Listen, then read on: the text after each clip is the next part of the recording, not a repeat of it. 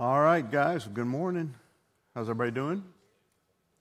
I want to welcome all you guys. Welcome, of course, our Thursday night guys in Burleson, our Friday morning guys in Granbury, our Sunday night guys in Fort Worth, and we have a new group meeting in Brock, and they're starting this week. So not sure how many there are, but that group has started. So we've got 4 different groups meeting throughout the week, watching online, so we're excited about that. But we're going to jump into it this morning, and we're going to buckle your seatbelts because we're going to cover a lot of territory. We're going up to 36,000 feet, and we're going to start moving quicker than we have been because we've got a lot of territory to cover. So I'm going to pray for us, and then we'll jump into it this morning.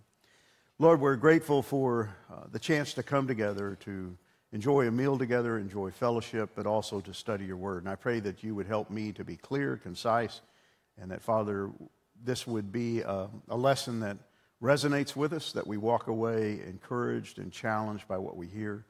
And, Lord, I thank you for your word. I thank you that it's alive and active and sharp, and it guides, it directs, it convicts, and it encourages. And so, Lord, would you help it to do that today?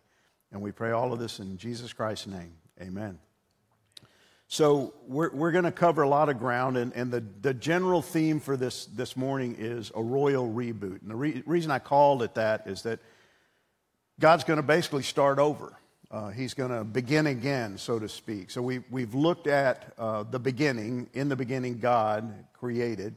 And now we're going to see kind of a restart, a reboot, a mulligan, so to speak. He's going to start all over again, and we're going to see why, what's going on. So we saw last week in chapter 3 what Adam and Eve did. It's often referred to as the fall. I kind of moved away from that just because I feel like it's a little misleading. I don't think they really fell as much as they made a conscious decision to disobey God and move away from God. But as a result of that, they were banished from Eden, the garden, this incredible place that God made for them, where they had perfect fellowship with him. They're now cast out. There's a cherubim, an angel that is stationed at the entrance, the eastern entrance to Eden, and along with a flaming sword. I used to think that the angel held the sword, but they're actually 2 separate things. There's the cherubim, and then there's a flaming sword that moves back and forth on its own. The whole purpose of which is to keep them from going back into the garden where they can access the tree of life. Because God said, if they eat of the tree of life, which gives eternal life, they'll live forever in that fallen state, in that sinful state. And so they're banned. That's how we ended it last week. But we also said that God has not abandoned them. He didn't kill them. He could have. He could have said, you don't want to obey me? You want to be like God? Well, guess what? You're not. And so you're done. You're toast. He didn't do that. And last week we really wanted to concentrate on the idea that God is gracious. And we're going to see that again as we even move forward through these next chapters. And the one thing I want us to continue to do is to think through these chapters through the lens, through the eyes of the Israelites. What did they see? What did they hear? What were the messages and lessons that they learned from these stories? And we're going to cover a lot of stories this morning. We have to understand that the mandate that God gave Adam and Eve is still in place. It hasn't changed. He still wants them and expects them to be fruitful and multiply, fill the earth, subdue it, do everything he had told them to do, even though they've rebelled against him. That's part of God's grace. He could have said, okay, you don't want to do what I want you to do, then I'll find somebody else to do the job. No, he still expected them to complete that task. Be fruitful, multiply, fill the earth. So when we go into chapter 4, and we're going to cover a lot of chapters. We're going to go from chapter 4 all the way to the beginning of chapter 11 this morning. And the reason we're covering so much territory is that if you think about the book of Genesis, it's 50 chapters long. 11 chapters cover what's called primordial history, the beginning. Chapter 1 and 2 is the creation of the world, and then we're going to go all the way to the flood and the Tower of Babel in chapter 11. That's a big chunk of time. We don't know exactly how much time it covers, but that's a lot of time, and Moses only takes 11 chapters to cover it. Well, what are the remaining 40 chapters? 39 chapters. It's what's called patriarchal history. It's the history of the Israelites. And that's where we really want to spend most of our time. So we're going to kind of fast forward through this section.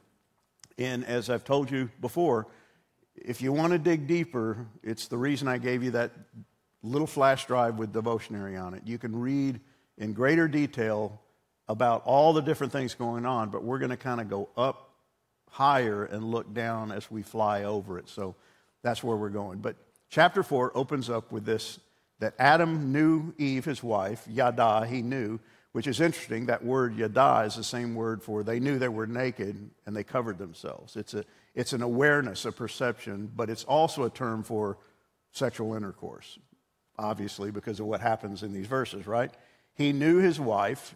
She conceived, she bore Cain, and she says, I have gotten a man with the help of the Lord. And then again, she bore his brother Abel. So they're basically doing what God said, right? They're multiplying. They've had 2 kids, 2 sons. We don't know how close they were born together, but in a relatively short period of time, they begin to do what God told them to do. And if you read this, it sounds like she's giving God the credit. I have gotten a man with the help of the Lord. There's a lot of debate exactly what that phrase means because the words in it in the Hebrew have a lot of different variations and meanings. The Net Bible translates it this way, which I think is the proper way based on the context. I have created a man just as the Lord did. Now you can see the difference between those 2 translations, right? One sounds like she's saying, God helped me do this. The other one's saying, I did what God did. God created a man, my husband, and I created a man. Now, what was the temptation that the serpent threw at her? Eat of this fruit and you will be as God, knowing good and evil. You will be like God, not emulate God, not reflect God, not image God, but you will be as God. And so I think what's going on here is that Eve is kind of bragging about what she's done. If you think about it, if any woman has carried a baby for 9 months and then goes through the pain of delivery, she's going to take some credit for that. You know, look what I've done. Look what I went through. Look what I've produced here. And that's really, I think, what's going on here, that I have created a man just like God did. She seems to be comparing herself to God, and you're already beginning to see that mankind is taking a track away from God. Not only have they been cast out of the garden, and they're now moving east, away from the garden and away from God. So physically and spiritually, there's a distancing going on. But she's also beginning to kind of take credit for things she shouldn't be taking credit for. I've made a man, she says, ex nihilo, out of nothing. Look what I've done. And so there's a little bit of pride going on, and it's based on her almost godlike capacity that I can give life. I can bring life. I've just done it 2 times. I've delivered Cain. I've delivered Abel.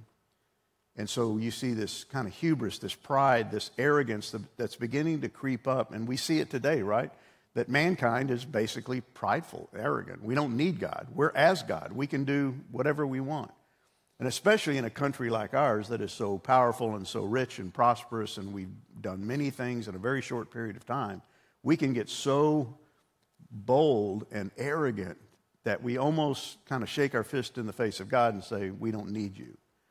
And that's what we're going to see as we move through these chapters, this increasing arrogance and, again, autonomy, self-rule, self-determination. I don't need God. I can do whatever I want to do.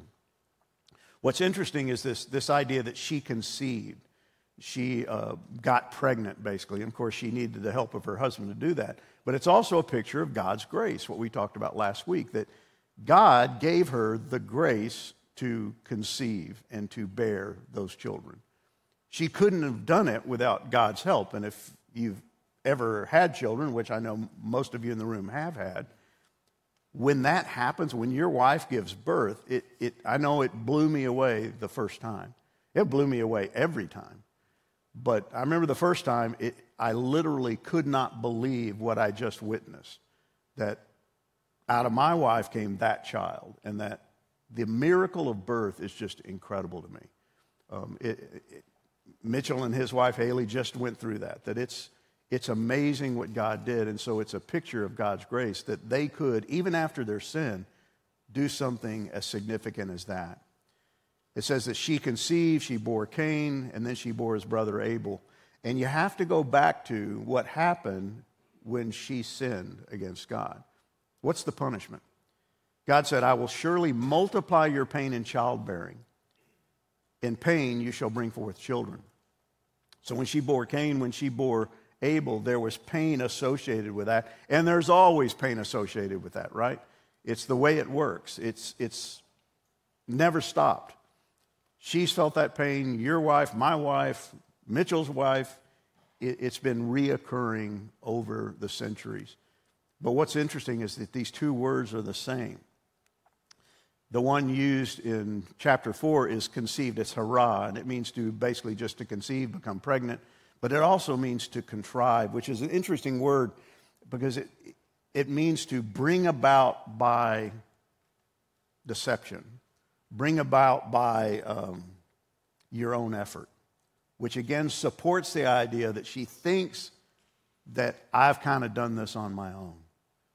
That, yes, I got pregnant with the help of my husband, but I'm the one that bore this life. I'm the one that gave forth this life. So again, it's just an idea of where her mind is going. And then the punishment that God put on her, it's the same word, just a different variation. It's harion, and it means conception and pregnancy. So God says, yes, you will bear children. You will be fruitful. I'm going to allow you to do that. I'm going to provide for you to do that. But it's going to be painful.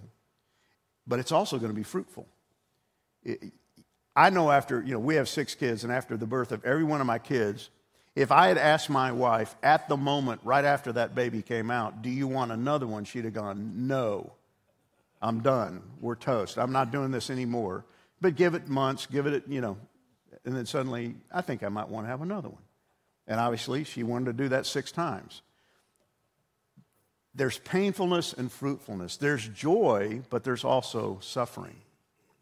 See, that's going to be the picture we see as we move through these chapters, is that God is going to bless. God does show His grace. God allows everyone on this planet to enjoy the beauty of nature, to take the next breath, to enjoy having children, but it's going to come with suffering. It's going to come with pain. And we're going to especially see that in what happens next in the life of Adam and Eve. So I've put this timeline in your notes, and I did this for myself just to help me kind of get my head around all that's going on in these chapters. And really all it's designed to do is to show you that as we move from creation all the way to the Tower of Babel in chapter 11, the first few verses, what we're seeing is God unfolding His plan for mankind. Now again, if the original audience is the Israelites, those people who are waiting to go into the promised land, this book was intended for them, and He's trying to explain to them where they came from, who they are, why they are where they are, and what He intends to do for them. And so He's doing it by way of this primordial history. How did I create the world? How did sin come into the world? What's my plan for sin? And so it's this kind of story of the timeline of God's plan for the people of Israel. That's what this is all about. So we're going to move from creation, we're going to see Adam, we're going to see his son Seth, and then it's going to move all the way down to Noah. The flood is going to come. And you see at that top, that little triangle says that the wickedness of man was great on the earth. So we see this trajectory where it's going to get worse and worse and worse as we move through these chapters. And the result of it is God finally says, I've had enough. And He brings the flood, and He destroys the majority of mankind. And then we know, if you know the story, even after the flood, things don't go well. Immediately after the flood, things take off on another trajectory away from God. And so that's where we are in the timeline. So we're going to move through this rather quickly and just do a summary, kind of a 36,000-foot view of these chapters. So what happens in chapter 4? Cain and Abel are born, and then Cain kills his brother. Now, this is going to frustrate some of you because you've heard these stories in Sunday school, and you're going to go, Ken, you're not really telling the story right. You're not telling all the details. Again, I'm just trying to do an overview. They have these 2 sons, Cain and Abel. We don't know the difference in age between the two, but at some point when they become adults, Cain kills his brother. He murders him. It's the first murder. And then as a result of that, God punishes him. He doesn't kill him, which is amazing to me. First murder, you would think it's going to be the first execution. No, that's not what happens. God basically allows him to live, and from him come a lot of people. And part of what we're going to see is that God is now filling the earth, but it's going to be filled with all kinds of people. God spares his life, but he does curse him for what he's done, for having killed his brother. And then he leaves God's presence. You see in chapter 4, and as we move further along, that everybody's moving away from God.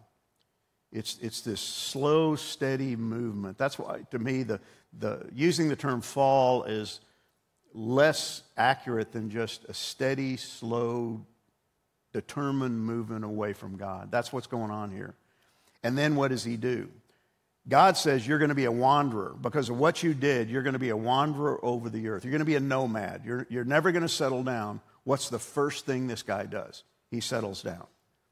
He builds a city, and then he tries to build a legacy. So that's important, because you're going to start seeing phrases and terms and the names of people groups that don't mean a whole lot to us, but they meant a whole lot to the people of Israel. When they heard these stories, these names and places that keep popping up, they're going to go, man, I know where that is. I know what that produced. I know who those people are. They're the ones living across the Jordan River, and we're supposed to conquer them. And it's God explaining to them what's going on and how things got to where they are. So Cain kills his brother Abel. And then what we see in chapter 5 is a loss of identity. What do I mean by that? There's a huge shift between chapter 1 and chapter 2, especially chapter 2 with the creation of man, to what's going on here. Listen to what it says. And you may have never looked at it this way before. It says, when God created man, he made him in the likeness of God. We studied that several weeks ago. We were made in the image of God. Adam was, Eve was. Male and female, he created them. And he blessed them and named them man, Adam. That's not only Noah's personal name, but it's the name of mankind. When they were created. When Adam had lived 130 years, he fathered a son in his own likeness. Now this is where it gets important. After his image, and he named him Seth. So Cain's already killed Abel. Abel's gone. She has another son. They name him Seth. And it says, and I think this is so important, the way it's written here, that it opens up with, when God created Adam, the first man, he created him in his likeness, in his image. But what happens later? Adam fathers a son in his own likeness, after his image. See, something has happened here. Something has changed about mankind, and it's significant. And this is what I wrote in devotionary. Man, made in the likeness of God, continued to make more of his kind. But there's a subtle yet significant change that takes place in verse 3 of chapter 5. Adam fathered a son in his own likeness, after his image. Seth mirrored his father's image. He bore his father's likeness. Mankind's ability to bear God's image has been damaged. It doesn't mean we're not made in the image of God. I believe every person, every baby in the womb, before it's even born, is made in the image of God. Once they come out, they're made in the image of God, but we can no longer bear his image accurately. We're like dirty lenses, a dirty mirror. We don't reflect the full glory of God anymore. Why? Because of sin. What changes that? Jesus Christ, who is the express image of God. When he comes to live in our lives, we're restored to the ability to now reflect his image. But see, here, what we're seeing is a huge change. We're damaged goods, so to speak. Seth is damaged goods, just like Adam was, just like Cain was. Why? Because all of the descendants of Adam from this point forward are going to reflect what happened in chapter 3. The sin of Adam and Eve is going to infect them, influence them for generations to come. And one of the things you're going to see is death starts to raise its ugly head as we move forward in these chapters, and it becomes a recurring theme. You're going to see it over and over again. It says Adam lived and then he died. and you're going to hear it 8 different times in this chapter, chapter 5. Seth lived and he died. Enoch, not Enoch, he's a different case, but Methuselah lived and then he died. Everybody is born and they die. Why? Because they've been kicked out of the garden. They can no longer partake of the tree of life, and so everybody is now experiencing death. Death has entered the scene. And I believe, even though I can't really support it from Scripture, I believe that something has changed in also the created world when it comes to animals. I think that the animals are now taking on the sin of man, because we're going to see that he's going to kill all the animals. Why is he killing the animals? Because they've grown wicked too. I think we're now seeing animals who were vegetarians when God made them, who are now carnivorous. That something has changed in creation because of the entrance of sin into the world. Things are drastically different, but there's this incredibly bright ray of hope in the middle of this chapter, and it's verses 22 and 24. In this litany of descendants from Adam, there's this one guy, Enoch. It says, Enoch walked with God after he fathered Methuselah 300 years and had other sons and daughters. And here's the catch. Thus all the days of Enoch were 365 years, and this is where it should say, and then Enoch died. But it doesn't. Enoch walked with God, and he was not. Well, what the heck does that mean? Where did Enoch go? And we know from other passages that Enoch didn't die. He was taken by God. He was translated into God's presence without undergoing death. Don't know how God did that, but that's what happened. He didn't die. God took him. Now, why did he take him? Well, it's pretty clear that because he walked with God. He had a relationship with God, so he was spared the curse of death. Now, he's going to become an anomaly. Just go back and look through chapter 5. He's the only one who's described this way. Everybody else does what? They die. They go through physical death, except this guy. And he's the only one where it says he walked with God. He was unique. He stood out. He was one of a kind. And to walk with God is significant. And here's what it means. Walking with God is metaphorical, and it indicates that Enoch had a lifestyle characterized by his devotion to God. He was devoted to God. The sense of walk, halak in the Hebrew, in its verbal stem, indicates a communion or intimacy with God. So there are some people, who are going to be walking with God, even though the world is moving where? Away from God. They're few in number, they're rare, but they do exist. They're like unicorns. They're there. And so they're coming along, but what we're going to see is we're going to reach the point when we get to the flood where they're so non-existent that there's only one guy left, one man left standing who walks with God. And everybody else is going to be killed. That's a pretty sad indictment, right? Enoch's rare. Well, guess what? Noah's going to be rare as well. But he does establish a legacy, a godly legacy. In the midst of all the sin, what's going to come out, and the reason Enoch is pointed out is because God is working his plan. What I want you guys to see, and I think it's what Moses wanted the Israelites to see, is that God has a plan. One of the reasons they needed to know it is for them to go into the promised land and fight against nations that were more powerful than them, and to trust God for his promises regarding the fruitfulness and the bounty and everything that he wanted to do for them, is they had to know he had a plan. See, we sometimes forget that God has a plan, and we wring our hands and we get worried and we wonder, what's he going to do now? Did he know about Putin and Russia? Did he know about the hurricane? Is God as surprised as we are? No. God has a plan. And he has a plan here because from Enoch will come Noah. See, there's a connection. There's a reason he's going through these genealogies. This man who walked with God and was no more, God took him, is going to be the great-grandfather of Noah, a godly legacy. When Enoch had lived 65 years, he fathered Methuselah. He's the father of Methuselah. Methuselah had lived 187 years. He fathered Lamech. And then it tells us when Lamech had lived 182 years, he fathered a son and called his name Noah. See, God is moving along and he's preparing for something. He knows what's happening. He knows the trajectory of man. He knows it's getting more and more sinful, and he already has a plan in place to redeem a remnant, a very small remnant, and then destroy the rest of humanity and begin again. Noah. And here's what it says about Noah. Lamech, the father of Noah, says this about his son when he's born. Out of the ground that the Lord has cursed, this one shall bring us relief from our work and from the painful toil of our hands. Now, I don't think Lamech knew what he was saying. I don't think he understood the meaning of those words, but he's prophesying.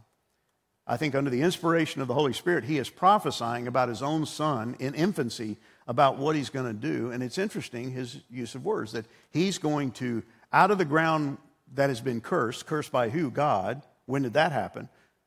When Adam sinned. He cursed the ground. This one, Noah, is going to bring us some form of deliverance. He's going to lift the curse somehow. He's going to restore something. He's going to do something radically different. I don't think Lamech had a clue what he's talking about. He doesn't know what that means, but it's a picture that God has a plan, because God had originally cursed the ground, right? He didn't curse Adam, he cursed the ground. Cursed is the ground because of you. In pain you shall eat of it all the days of your life. In other words, now when you try to go out and be fruitful and to care for the land and to grow crops, you're going to get thorns and thistles, you're going to sweat, you're going to toil and labor, and you're going to do it until the day you die. But Lamech seems to know that his son's going to do something different. And we know from chapter 8, after the flood, what does God say? I will never again curse the ground because of man. For the intentions of man's heart is evil from his youth. Now that's an interesting statement because it sounds contradictory, right? I will never curse man again because his heart is wicked. What does that mean? It's God admitting that I know mankind's just going to continue to get worse. The flood doesn't fix the problem. It doesn't eliminate sin. It doesn't bring righteousness to rule on the planet. I know what's going to happen, but I'm never going to do that again. I'm never going to destroy the earth in a flood again. That's what he says. And he gives the rainbow as a sign for that. It doesn't say, I'm never going to destroy the earth again, right? I just won't do it that way. The next time, he's going to get even more creative. He will destroy the earth again, and he will judge mankind, but he's not going to do it in the way that he did in the flood. So what's the story going on here? What do we see? Man is wicked, and they're getting increasingly more wicked, and that's what chapter 6 is all about, is that increase in wickedness, that red triangle that was on that chart. Everybody is doing what's right in their own mind, and the world is becoming increasingly more corrupt. I have people all the time ask me, do you think it's going to get worse? Well, yeah. I mean, I don't see it getting any better. I don't think suddenly we're going to elect a person or put a certain party in place and the world's going to turn into a wonderful paradise. I don't think the scriptures teach it, and I don't think reason even projects that. It's not going to get better, and we see it getting progressively worse in these chapters. It's going to get worse. Listen to what it says in chapter 6, verse 2. The sons of God saw that the daughters of man were attractive, and they took as their wives any they chose. Now, this is a really interesting passage, and I'm not going to dig into it this morning. Again, if you want to go into further detail, read the devotionary. But there's a lot of arguments about what's going on here. Who are the sons of God and who are the daughters of men? Because we're going to see that, they produce giants and the Nephilim come from them. And there's arguments that say that, well, the sons of God were angels, fallen angels, who intermarried with women, humans, and they produced this race of giants, the Nephilim. And there's been books written about this. I don't buy into that because, first and foremost, we're told that angels don't procreate. They don't, if they can't make more of their own, they certainly can't have sex with women and produce a whole race of beings. I don't think that's the point here. I think what's going on is pretty simple. Here's my understanding of what these verses are talking about. God is producing these lines of people, right? These different groups of people. Cain lived and he produced offspring, descendants. The lines of Cain and the lines of Seth are expanding rapidly. and they create this perfect storm on earth. Two divergent branches of Adam's family tree would soon find themselves interacting with one another, right? They're all living on the same planet in close geographic proximity. And what happens? The godly and the godless would inevitably end up crossing paths and even intermarrying with one another. So the godly line of Seth and the ungodly line of Cain are going to begin intermarrying. And then the sons of God and the daughters of men are intended as references to the godly line of Seth and the ungodly line of Cain. That's all it's talking about. Nowhere in here is it talking about angels or superhumans or giants. It's talking about two different groups of people, the godly and the ungodly. Two branches of Adam's tree begin to merge through intermarriage, and the result was a further degradation of the spiritual seed of Seth. And don't we see that happening? You can have you can produce godly offspring, right? You can have a godly daughter or a godly son, and they marry an unbeliever, and suddenly your branch starts taking on a different tone because the influence of that ungodly wife or husband. And your kids no longer go to church, or they never did go to church from the day they were born. And suddenly you see your branch starts to change. It goes off in two directions. That's what starts happening. It starts to get diluted and polluted by these two groups intermarrying, and the appearance of men like Enoch become increasingly rarer. You don't see them anymore. See, the godly are always under attack. And one of the things the Israelites needed to know is when you go into the promised land, don't intermarry with these people. That was God's command. Get rid of them. Wipe them out. Why? Because I know what you're going to do. You're going to marry them, and then you're going to take on their gods, and then you're going to leave me, and then I'm going to have to punish you. Don't do it. But we see it happening right here. The degradation of the godly. So the Lord saw the wickedness of man was great in the earth, and every intention of the thoughts of his heart was only evil continually. I don't know of any other verse in the Bible that's more depressing than this one.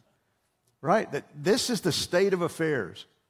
This is how bad it's gotten. Every intention of the thoughts of his heart was only evil continually. In other words, there's no good thoughts ever. And the Lord regretted that he had made man in the earth, and it grieved him to his heart. Now, is God admitting a mistake? Was God wrong? In other words, all those times when he said, it is good, it is good, it is good, it is very good, is now he going, I screwed up. I made a huge mistake. No, that's not what he's saying here. This is all part of the plan. It still grieves him, right? It still hurts him to see this happen because he knows it could have gone so much better, but he knew they were going to disobey. How do I know that? Because the scriptures say that he had the plan for his son to come as the Savior of the world before he ever made the world. God knew this was going to happen. It was part of the plan. But it says that everything about humanity has gone south. Not only just humanity, but it says the earth was corrupt in God's sight. Sin has totally corrupted the earth.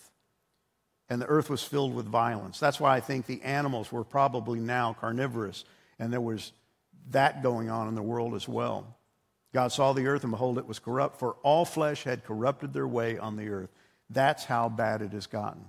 And then it says, but Noah found favor in the eyes of the Lord. My dad, I remember when I was a kid, he would come to the dinner table and he would talk about something that God taught him that day from the Word. And I'll never forget this moment. There were four of us. I was the youngest of four. And my dad came to the dinner table and he said, I've been doing a word study in the Bible. And he did a lot of word studies. He would pick a word and then he would get a concordance and he would look up every occasion that word was used. So here's what my dad said to a table full of children. He said, I've been doing a word study and I've looked up all the buts in the Bible. And we all broke out in just snickering and laughter. And my dad, what's so funny? What are you laughing about? And we're like, Dad, you looked up all the buts in the Bible. And my dad never got it. He was like, I don't know what's so funny about that. There are 733 buts in the Bible. And we were laughing more. And he had studied that word and saw that it's a conjunctive. It connects one thought to another. And he learned some incredible lessons. We never got those lessons because we were still laughing about the but. But that's what this is. This is one of those buts. But Noah found favor in the eyes of the Lord. Think about that. What did it say? The earth was corrupt, everyone's wicked, their thoughts are wicked all the time, but this guy, Noah, found favor in the eyes of the Lord. That's pretty amazing, right? There's one guy. Remember, we had Enoch, walked with God and was no more. Now we come to Noah, and he's the only righteous man left.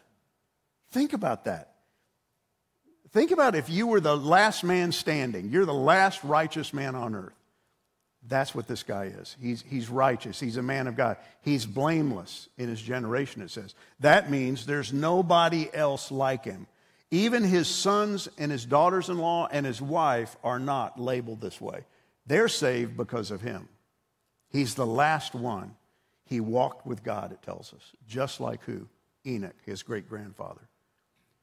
But don't let this just go right past you, that we're to the point now where there's one man left on earth worth saving.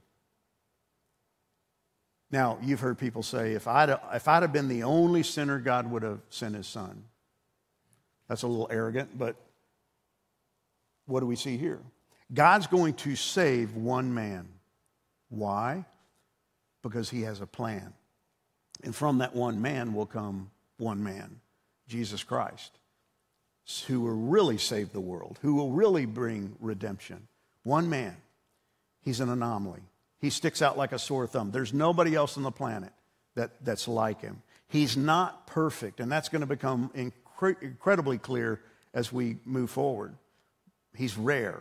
Again, like a unicorn. It's like he almost doesn't exist. I can't believe this guy exists. He's the only guy. And what do we know about him? Well, if you look over in the New Testament in the book of Hebrews, in that great hall of faith, chapter 11, he's listed there, along with some other guys from these chapters. One is Abel. We didn't look in detail at Abel. Abel was killed, right? He was killed by his brother. Innocent, didn't deserve it, and he's killed. What does it say? By faith, Abel offered to God a more acceptable sacrifice than Cain, through which he was commended as righteous, God commending him by accepting his gifts. This guy, Abel, with as little as we know about him, we know this. He had a love for God. And the offering he offered to God came from a right heart, whereas Cain's didn't. We're not going to go into detail about all of that, but we know that he's a man of faith. What do we know about Enoch? By faith, Enoch was taken up so that he should not see death, and he was not found. He was no more. They looked around for him, and he's gone because God had taken him. Now, before he was taken, he was commended as having pleased God. Abel pleased God by offering a proper sacrifice. Enoch pleased God, and Noah pleased God. How did Noah please God? Being warned by God concerning events as yet unseen, in reverent fear, he constructed an ark for the saving of his household. He was obedient. He did what God called him to do. And that's what we see in chapter 6. What does it say? God says, behold, I will bring a flood of waters upon the earth to destroy all flesh, in which is the breath of life under heaven. Everything that's on the earth shall die. And I want you to make the connection back to chapters 1 and 2. See what's going on here. I will establish my covenant with you, and you shall come into the ark, you and your sons, your wife, and your sons' wives with you. And of every living thing of all flesh, you shall bring 2 of every sort into the ark to keep them alive with you. They shall be male and female, of the birds according to their kinds, and of the animals according to their kinds. Every creeping thing of the ground according to its kind, 2 of every sort shall come in to you to keep them alive. Everything God made, right, that we studied in chapters 1 and chapter 2, now God is saying anything that creeps on the earth, anything that flies through the air, anything that's going to die as a result of this flood, this catastrophe, save 2 of every kind and put them on this boat. Ken, do you believe that happened? Yes, I do.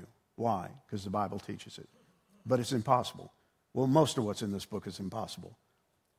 So I believe this happened, that God did instruct him to build this ark. And he did do what God called him to do. And God makes a covenant with Noah. It's called the Noahic covenant. He makes a promise, a divine statement of promise to this guy, that in spite of all that wickedness that we've just been talking about, everything is wicked. Even the thoughts of their hearts are wicked all the time. God's going to extend grace. Why? Why did he let Adam and Eve live? Why did he let Cain live? Why is he letting this one man live when everybody else on the planet is wicked? Why does he do this? His grace. because he has a plan. And then he gives this man a lot of motivation, right? What's the motivation? I'm going to wipe out everything. And if you don't want to be part of that, you need to do what I'm calling you to do. I'm going to destroy all the flesh, everything that's on the earth. And so this guy, Noah, had to believe God and obey. What's the problem the Israelites have standing on the wrong side of the Jordan River? You got to go across, you got to believe, and you got to obey that I will give you this land and I will help you conquer those enemies. What do you need today? The same thing. To go live in this land where everything's going south, where you feel like you're surrounded. Believe me and step out in faith and do what I've called you to do. That's what the Israelites needed to hear. That's what we need to hear. And what Noah does in building the ark is an act of faith. It's purely an act of faith. He'd never seen a boat. He'd never seen an ark. He'd never seen rain. He'd never seen a flood. I don't even know there was a body of water anywhere close to him.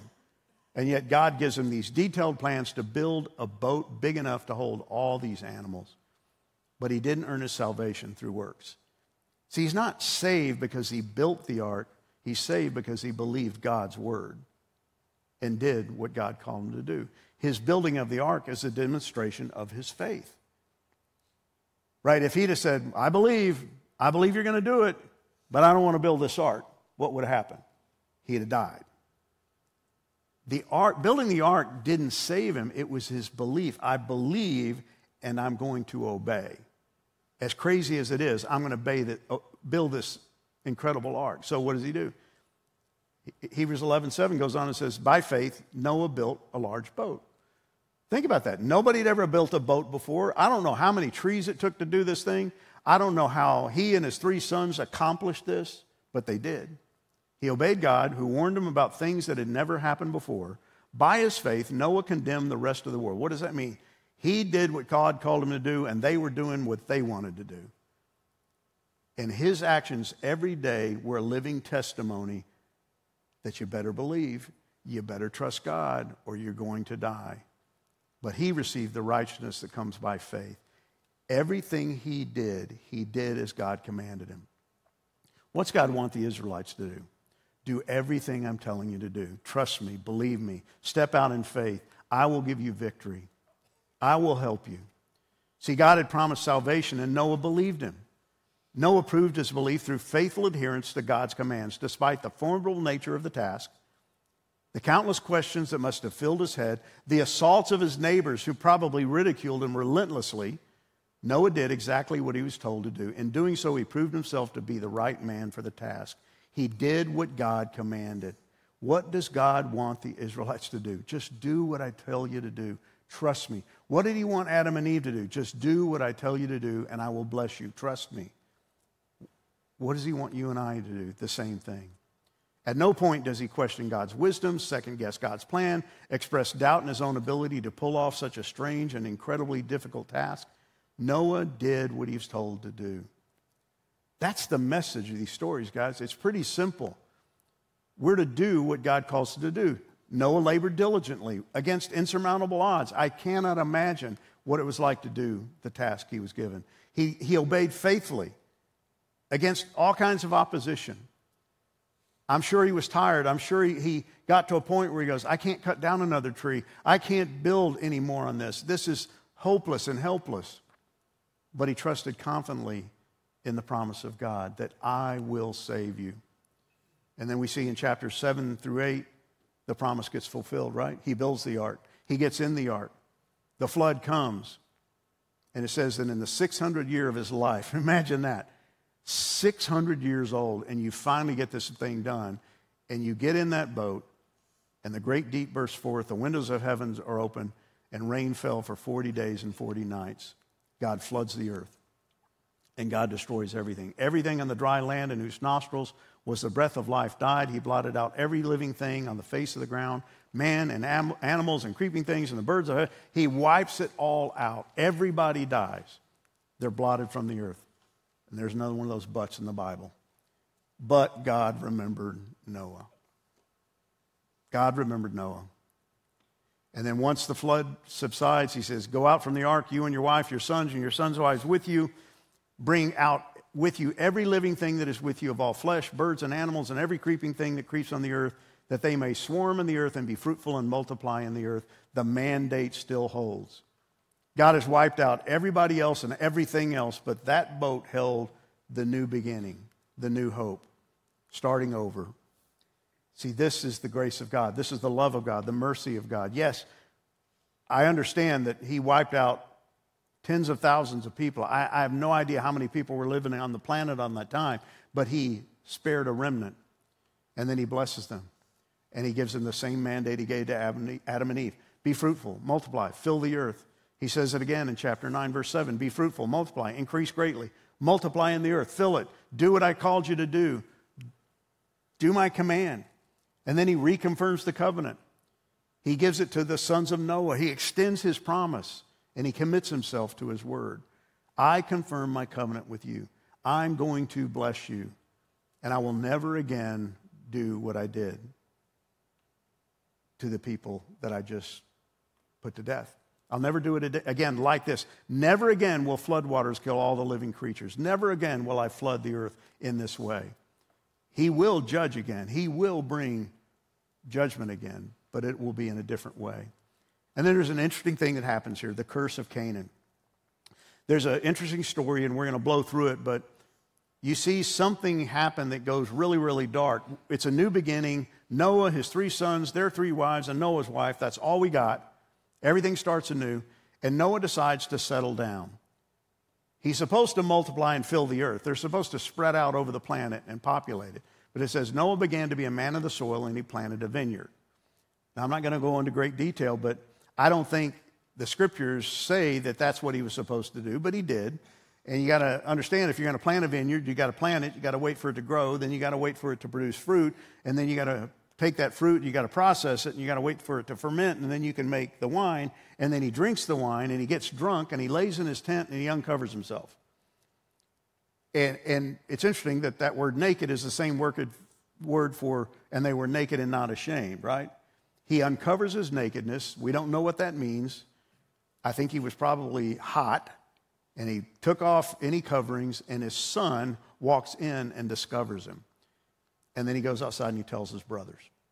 Now, there are commentators who try to turn this into an act of homosexuality.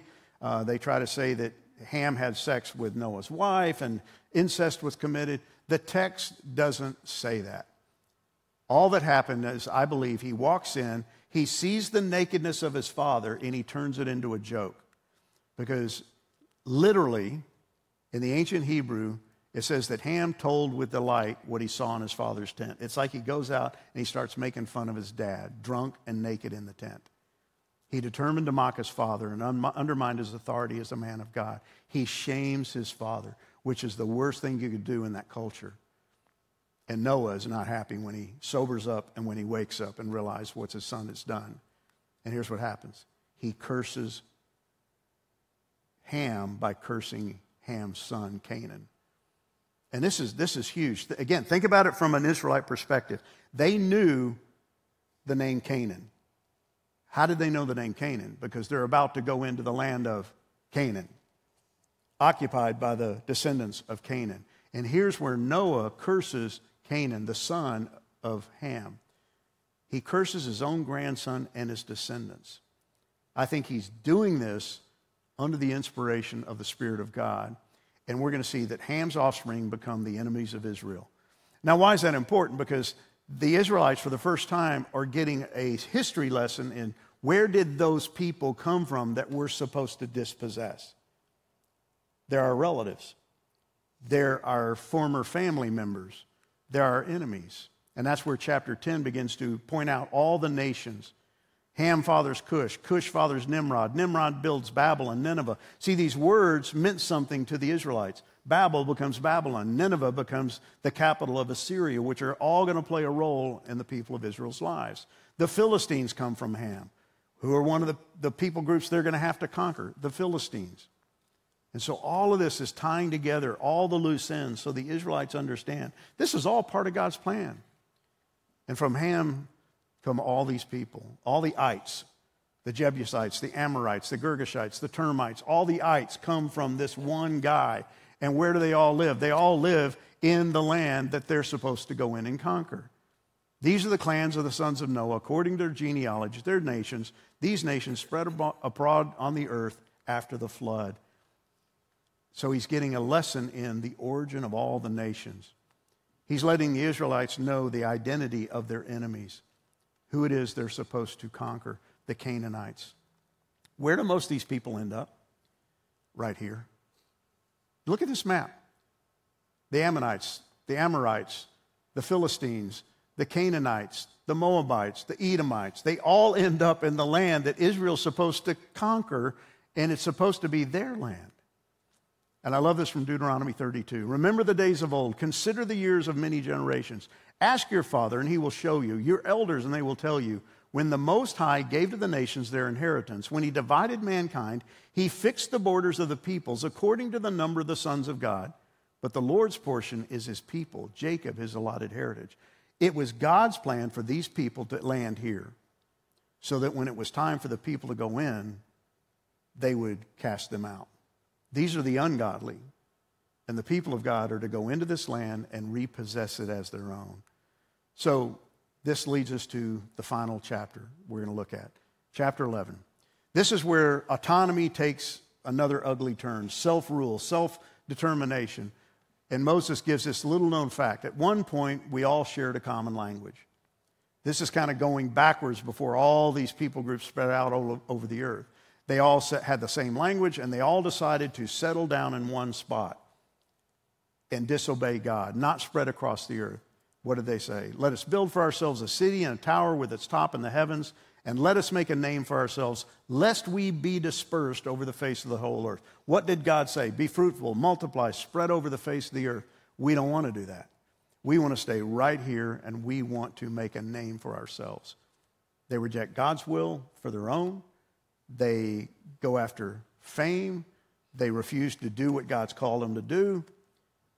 And they're unfaithful, and God intervenes. And how does he do so? He disperses them from the face of the earth. Therefore, the name of the place becomes Babel, which becomes Babylon, which will play a huge role as we move through this book. The Lord confused their language, and he dispersed them over the face of the earth. So, what do we do with this?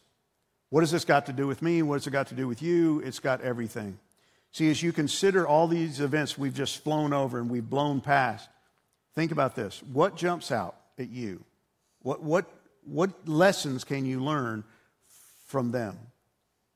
Everything that happened to Cain, to Abel, to Seth, to Noah, to the descendants of Noah. What lessons could the Israelites have taken away from these stories? And how might they have been convicted by them? See, they're standing there and they've been told to go into the land, but they're afraid to do it because they don't think their God's big enough. What have we just seen? Your God is big enough. And guess what? You want to obey your God, because if you don't, bad things happen. He wants to bless you. Obey him. Be faithful. And how does the story of Babel relate to mankind's ongoing obsession with autonomy? We so want to be in control. We so want to be significant. And I want you to look at Psalm 2, 1 through 5 to kind of give you some insights into that. See, this is for us as much as it was for the Israelites. We are the people of God, and we've been given a mandate by God. Are we willing to do it? Are we willing to be faithful? Well, Father, thank you for this morning. Thank you for these men, and I pray that as they talk around the tables that you would, again, open their hearts, open their mouths, open their ears to hear from one another, but more importantly, hear from you. What do you want to tell us today? I know you want to tell us that you're faithful, you're gracious, you're mercy, you're loving, but you're also a God who expects obedience from his people. Because when we obey, you're able to bless us the way you want to bless us. And Father, you have great things you want to do with us in this moment, on this planet, living in this place. And so, Father, may we be like Enoch, like Noah. May we be men who walk with you, who are faithful to you, who are obedient to you, and trust you in spite of what we see happening around us. Lord, I love you, and I thank you for these men, and I pray all of this in Jesus Christ's name. Amen.